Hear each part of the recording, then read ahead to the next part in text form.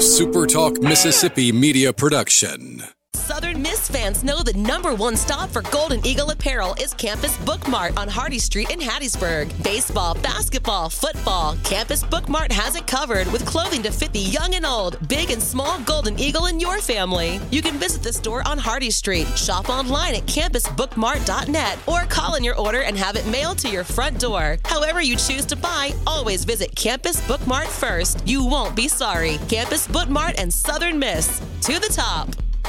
I'll pre-record on my count. 7, 6, 5, 4, 3, 2. Roll A, fade up on A.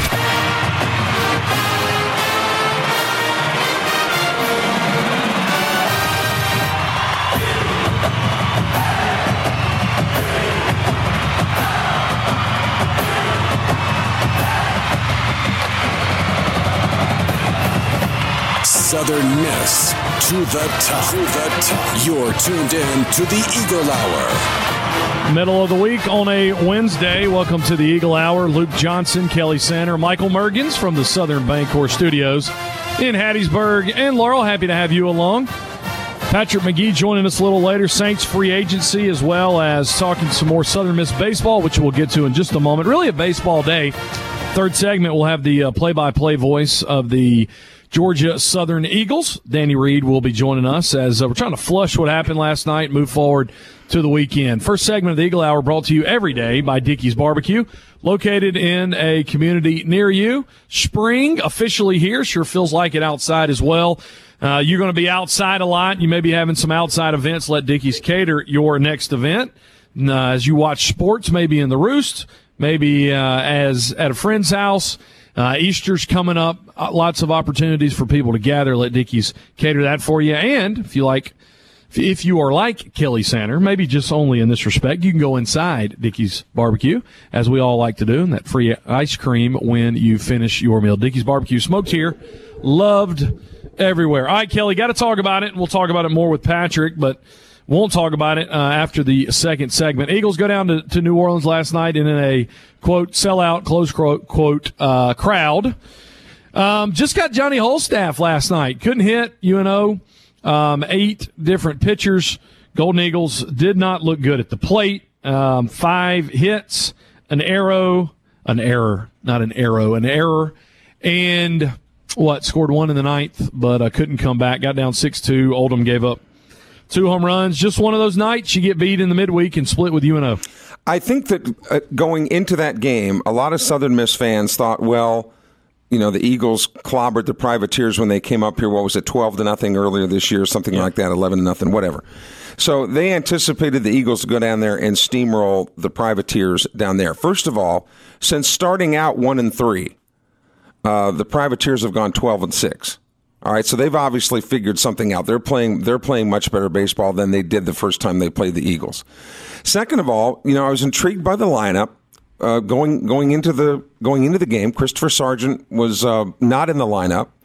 Coach Scott Berry moved some people around. Pato playing first base. Tweaked the batting order a little bit. You can't say that they're not, meaning the coaching staff, is not doing things to try to shake things up a little. But again, when you compare this team's record to last year's teams, they're like maybe one win-loss difference against a tougher schedule. So again, no time to push the panic button. But you're right; it wasn't the best of nights, but it's the conference games that matter more. Georgia Southern coming in red hot. Now they play tonight in their midweek game. They're on the road as they begin this road trip. But no, it wasn't the best of games for Southern Miss, but by no means are you ready to push the panic button. And Scott Berry has shown that he'll do whatever he thinks he needs to do to shake up the team and put the best team on the field. Eagles leave 9 on base last night. That's 27 in the last 3 games. Had 19 over the last 2 games of the Texas State series. Struck out 9 times last night. Edsel hitless, Wilkes hitless, Pato hitless, Robertson hitless. Lynch had a hit. Johnson had a hit. Nobody with multi-hit games with a game. But yeah, it's just like that. And we talked to Coach on Monday, and I still feel like they know that this offense is much more capable than what it's doing.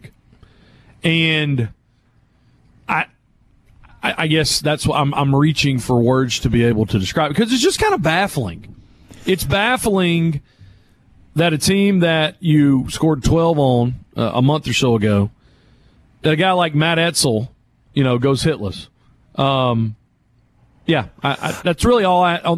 We can go to the pitching in just a minute, but on the hitting point, they just can't make things happen. Well, but again, that's why I tried to lead with the point that the UNO team and look, I'm not making excuses for them either, but I'm just saying you have to keep all these things in perspective. This was a much better UNO team that the Eagles played last night than the first time around. Like I said, they've been 12-6 now since they played the last time. So they're better, obviously. And when you put the record in perspective, they have almost the same record they had last year with a much tougher schedule. Now, there's still a lot of baseball to be played, but I would argue, if you asked, I think, Luke, if you asked most of the Southern Miss fan base, is this team this year better than last year's team? Most of them would say no. Would you agree with that? Most people would say that? Anybody who says that this team is better than last year's team at this point in the season didn't watch last year's team and is not watching this year's team. But I would... It's night and day. But I would argue that it's not that much night and day. Offensively, it is. They are leaving. They cannot... They are not getting people in. So you're right. Some ways, no. In some ways, last year, it was you couldn't get people the opportunity to score. And you had pitching that was good enough. So to your point, yes, possibly the on-base percentage is a little better. But it just seems as if in those moments, like for instance, Blanchard last night, we talked about him yesterday, 5.25 ERA, okay? It's baseball, I get it. But he strikes out 5 guys in 2 innings. 5 of our first 6 outs were strikeouts. And that's top of the order. So he went, what is that? That would be, he gave up, he walked 3 guys and he struck out 5. So he faced 8 guys. But one of the complaints about the Southern Miss team last year was they didn't have enough punch in the lineup offensively. All right, Scott Berry and his crew go out and get some bona fide hitters. Lots of times when you sign on, and I'm not indicting any of these particular guys. I'm just saying in general, when you go to get power hitters, sure, they hit home runs and it's sexy and all that sort of thing. But usually when you get a home run hitter, if they don't hit a home run, what do they usually do? They strike out, rather than getting the punch and Judy single and doubles types hitters, which people don't necessarily want to see. So there are more than one way to skin a cat. Last year's team pitched well, didn't hit very well. This team this year was supposed to hit better and maybe not pitch as well. The end result is almost exactly the same. So I'm saying there are different ways to skin a cat. They're doing it differently. Yeah, They're doing it differently. To that point, the power numbers, 47% of the power numbers are 2 guys. You got 19 home runs, okay? Right. Wilkes has 5, Lynch has 4. That's all you got. Sargent has 2, and they were in the same game. I'm not criticizing these guys. Right. I'm not doing that. I was thinking through it last night about when we would lose a game in football. I know it's apples and oranges, but when you lose a game, and I think I probably took the Danny Lynch approach. I probably said, there's nothing that I can do about it. Let me move on to the next one. And I think that's probably the best approach. And I had to give myself some perspective last night. I was on campus last night, spoke at the BSU. When I get done speaking, after Dima Mixon was there, with 4th Street Sports, he was at BSU, and we were Chris Walters, we were all just kind of like, we pulled up the score almost collectively, like we were just hanging out after. We were just like, so I had to remind myself that I'm an adult, and when I was playing college football, it bothered me that a bunch of adults, their week went the way that I performed as a 19 or 20-year-old. Buddy, it's only getting worse. I know. as time goes on. What I'm doing is I had to catch myself. Yeah. And just say, these guys aren't trying to strike out 5 of the first, 8 outs. So you don't want to become one of those same adults. I don't want to be the guy. Right. Because I think sometimes I was more bothered by the fact that, wow, you guys, somebody's really mad at me up in the stands because I shanked a pig's bladder. Yeah. Versus and that's bigger things. Yeah, and that's what I'm trying to say, too. The sky is not falling here, all right? Scott Berry, in his own words, paraphrasing, last night, he said, we're just not very good right now, all right? And that was last night. But, they go into Texas State, last weekend, played a really good team and competed in all 3 games. They got a really good Georgia Southern team coming in this weekend. Now, as we get deeper into this conference schedule, we'll find out if that sky is falling. But right now, I'm not buying it. Back to your point, you look at where you were last year, and you feel like you've had just as many opportunities, if not more, this year for you to be 16-4 or 15-5. And I think there's something to be said. Perspective, Kelly, it's a great thing. It is. Brings you back down to life. Brings you back down to life, and it's a good time we're in for commercial break because allergies are starting to get to me. There they went. Hey, we're going to take a commercial break. Patrick Magee from NOLA.com joins us. Saints busy in the free agent market, and we'll talk some more Southern Miss baseball. Eagle Hour continues on a Wednesday.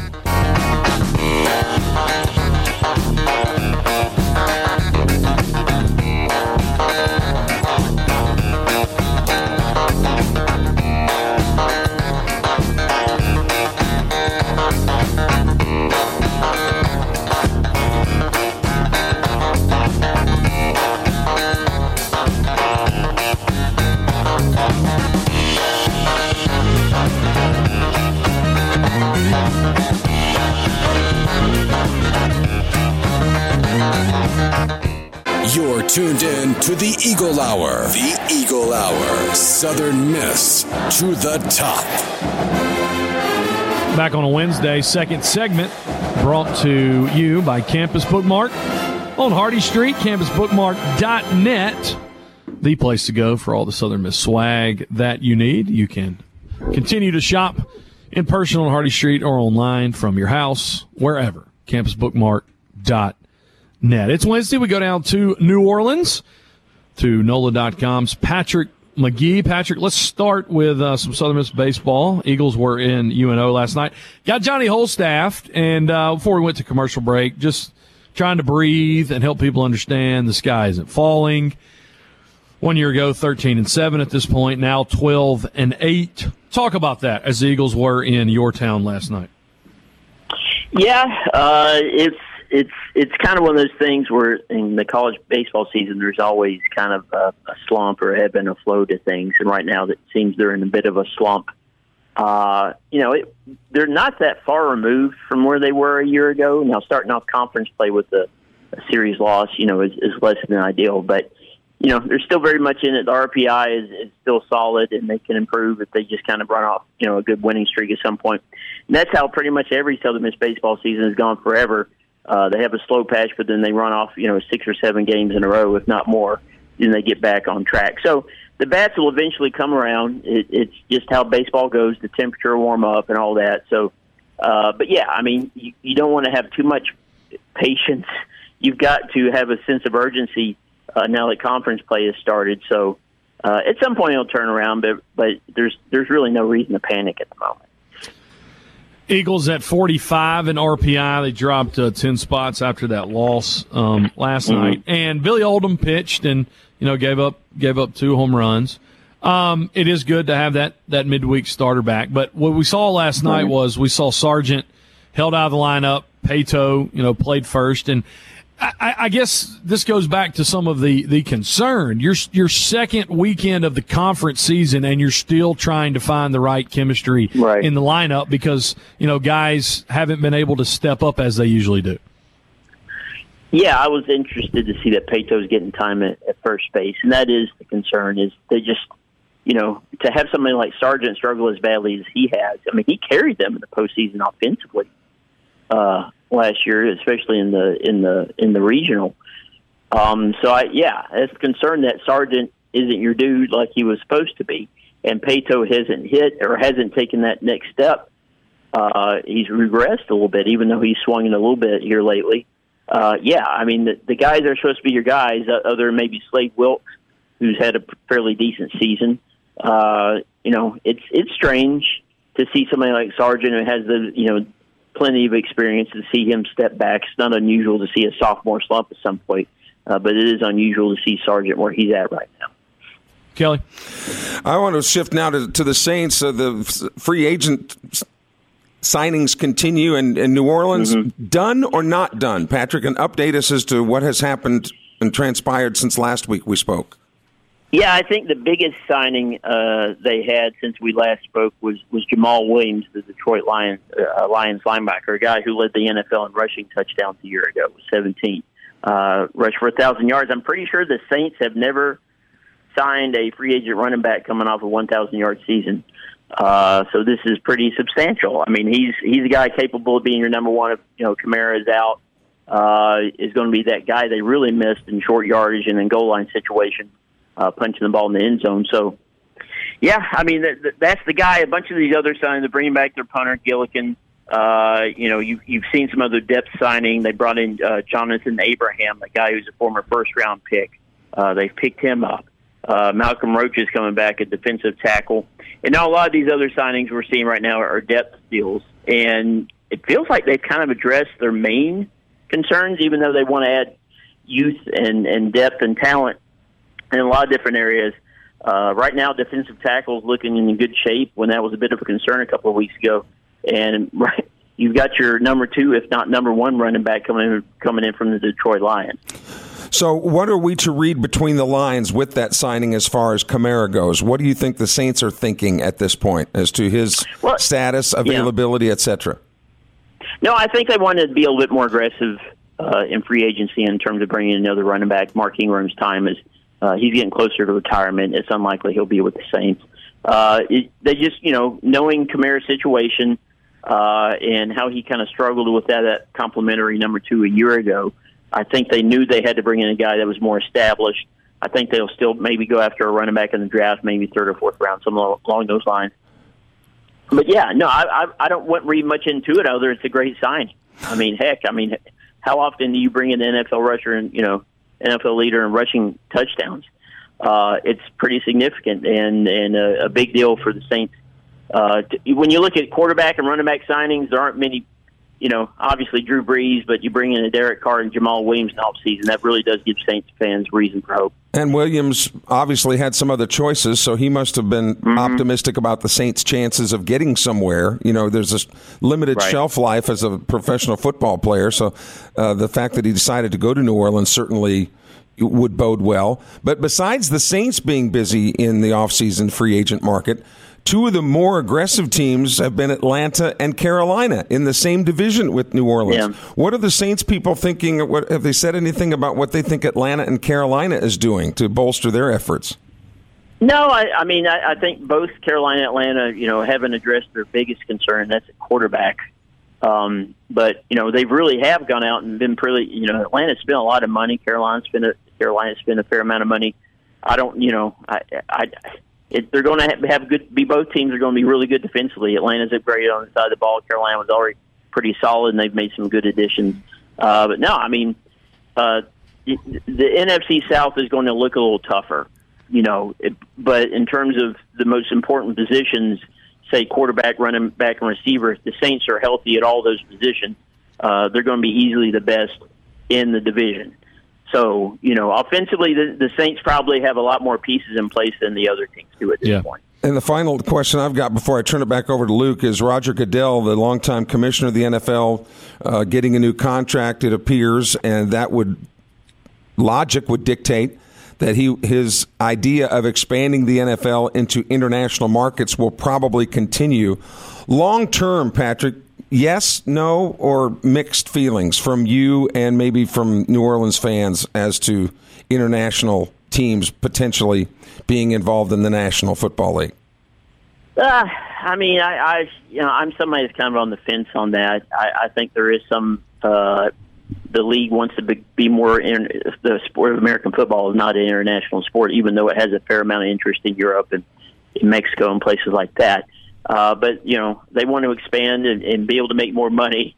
They think they can make more money in, say, London or someplace like that. I think eventually they're going to do it. But I'm of the opinion that it's not going to happen anytime real soon. Yeah, I mean, part of it is you're dealing with where people live, and it's almost, I mean, you pull it off in the collegiate level with the University of Hawaii, but it's different than Major League Baseball at the professional level because you have teams in Canada and you have teams in baseball, but it's in Canada. Canada has their own football league. Yeah, anyway. and if you had a team in Frankfurt, you'd have to get up at 3:00 in the morning just to watch the game. Yeah, there's a reason NFL Europe folded. Maybe they should learn from it. Anyway, right. You mentioned Jonathan Abram. Of course, he's from Columbia, Mississippi. Went to East Marion, played at Jones. Excited to have him back.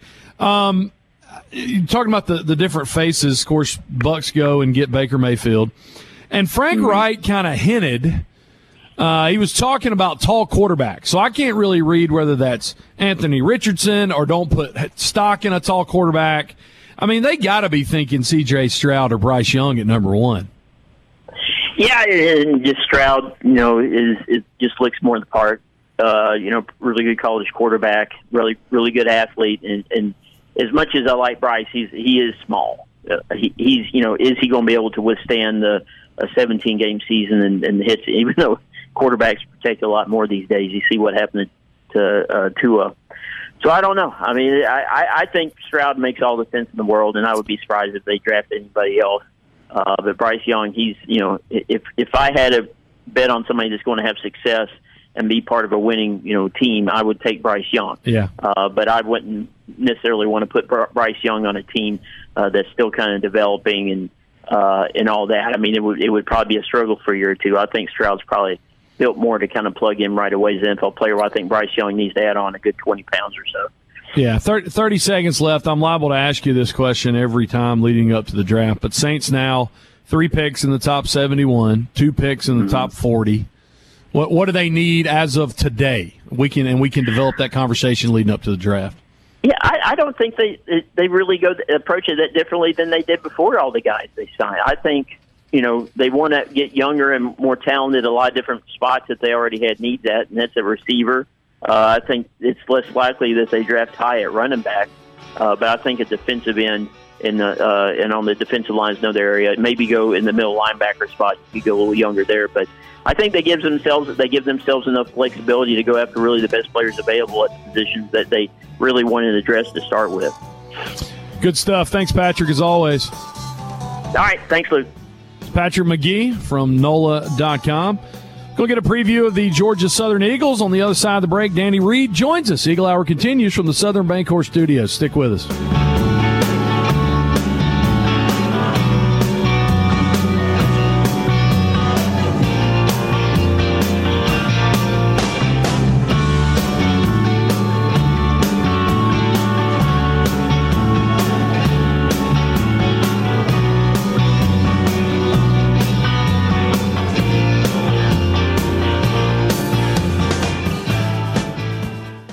Southern Miss to the top. To the top. You're tuned in to the Eagle Hour. This segment of the Eagle Hour brought to you by 4th Street Bar and Grill. 4th Street Bar and Grill, the official place to go if you're pre-gaming. Southern Miss baseball, basketball, football, doesn't matter. Everybody there speaks fluent black and gold, and they've got all the memorabilia that we talk about. It's really cool just to take the trip down memory lane of all the things they've just got hanging on the wall. $9.95 Blue Plate lunch every week. Friday, Catfish Friday. Everybody knows your name at 4th Street Bar and Grill. We thank them for their continued support of this program and Southern Miss athletics.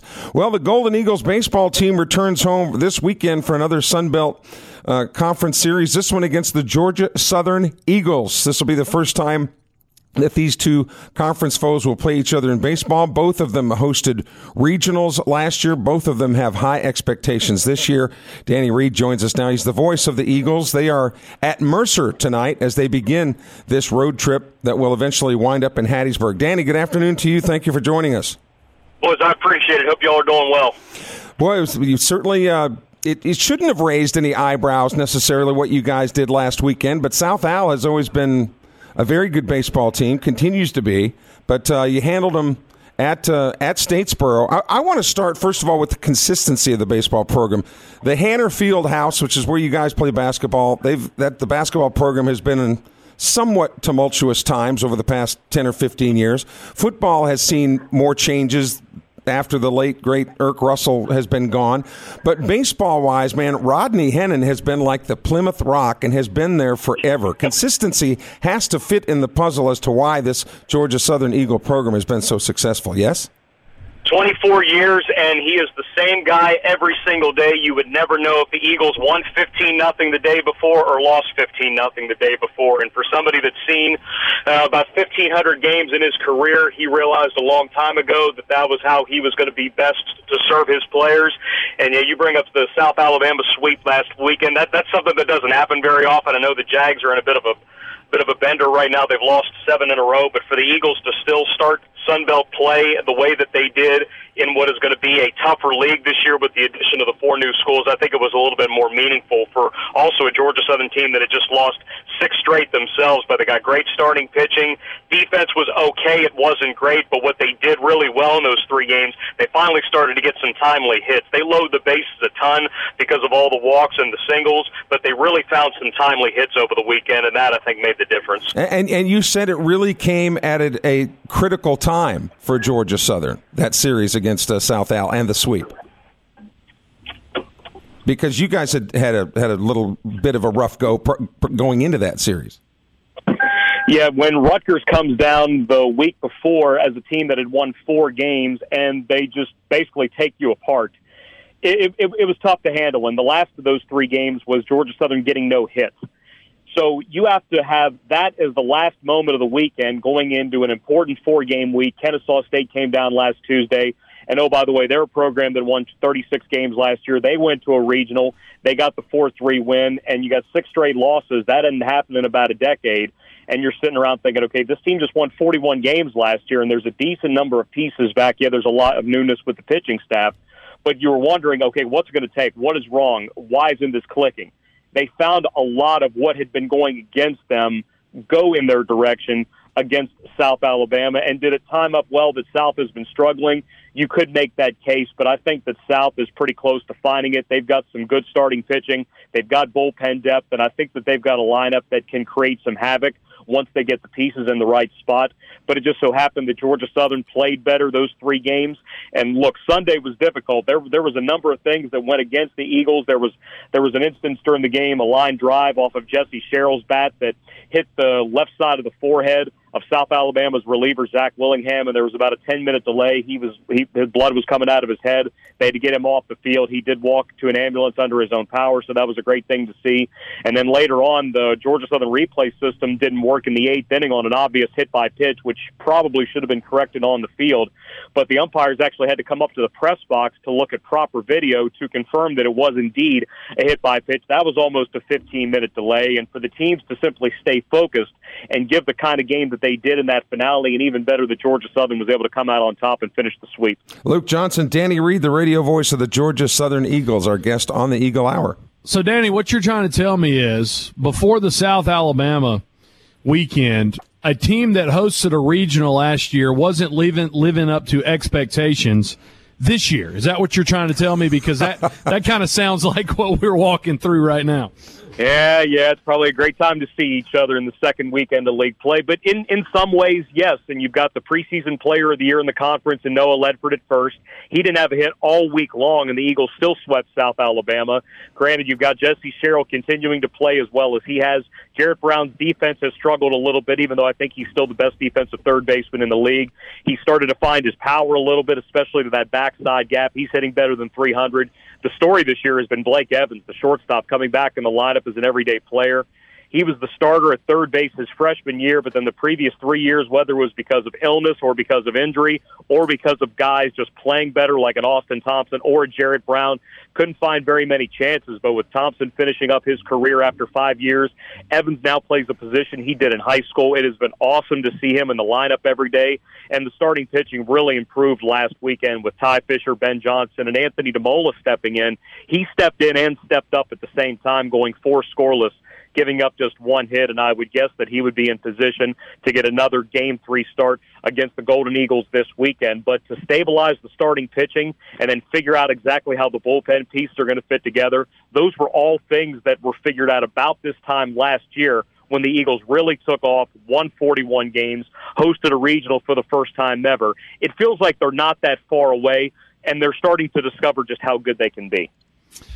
When you have the Louisiana series, if you guys play the Cajuns this year, you just ask Jay Walker who his favorite third baseman is in the Sun Belt. He'll tell you Danny Lynch for obvious reasons. Anyway, I've heard that call, and it's one of my favorites.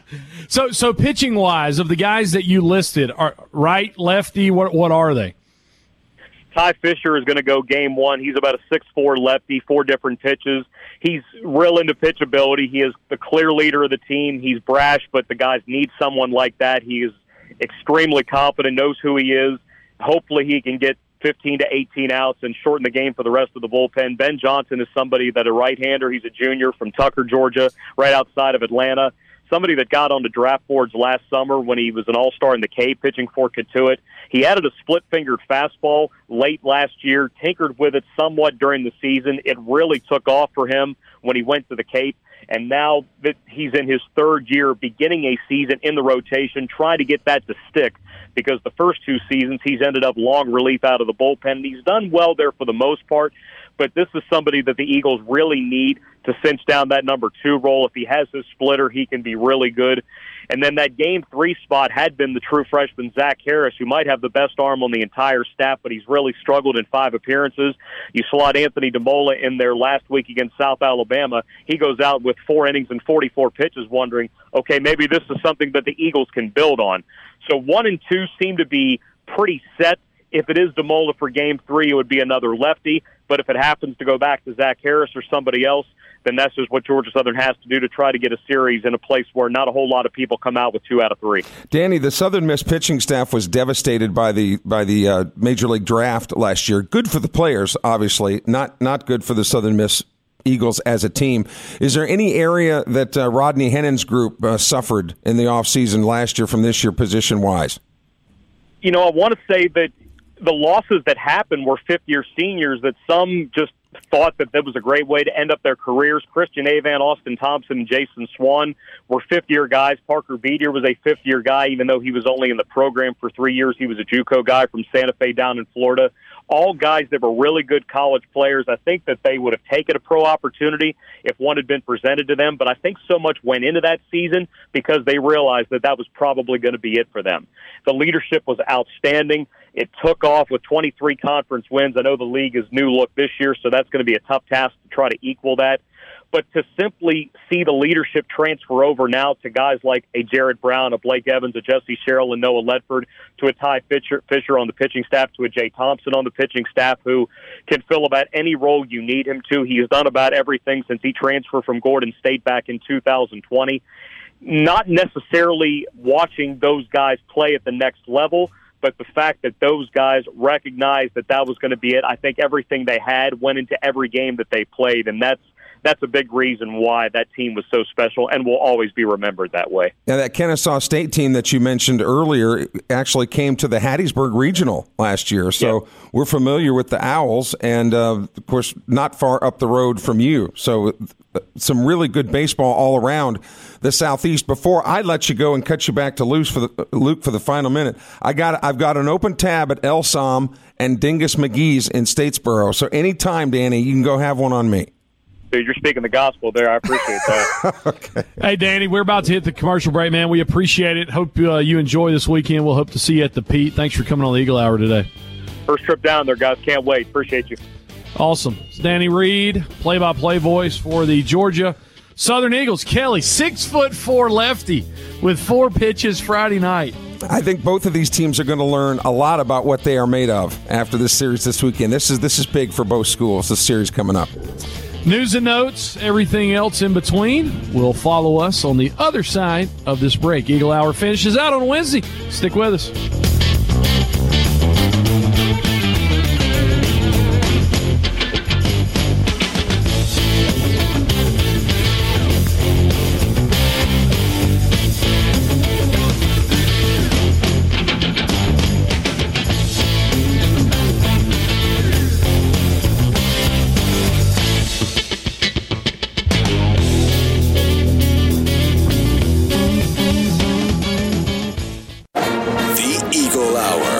Southern Miss to the top.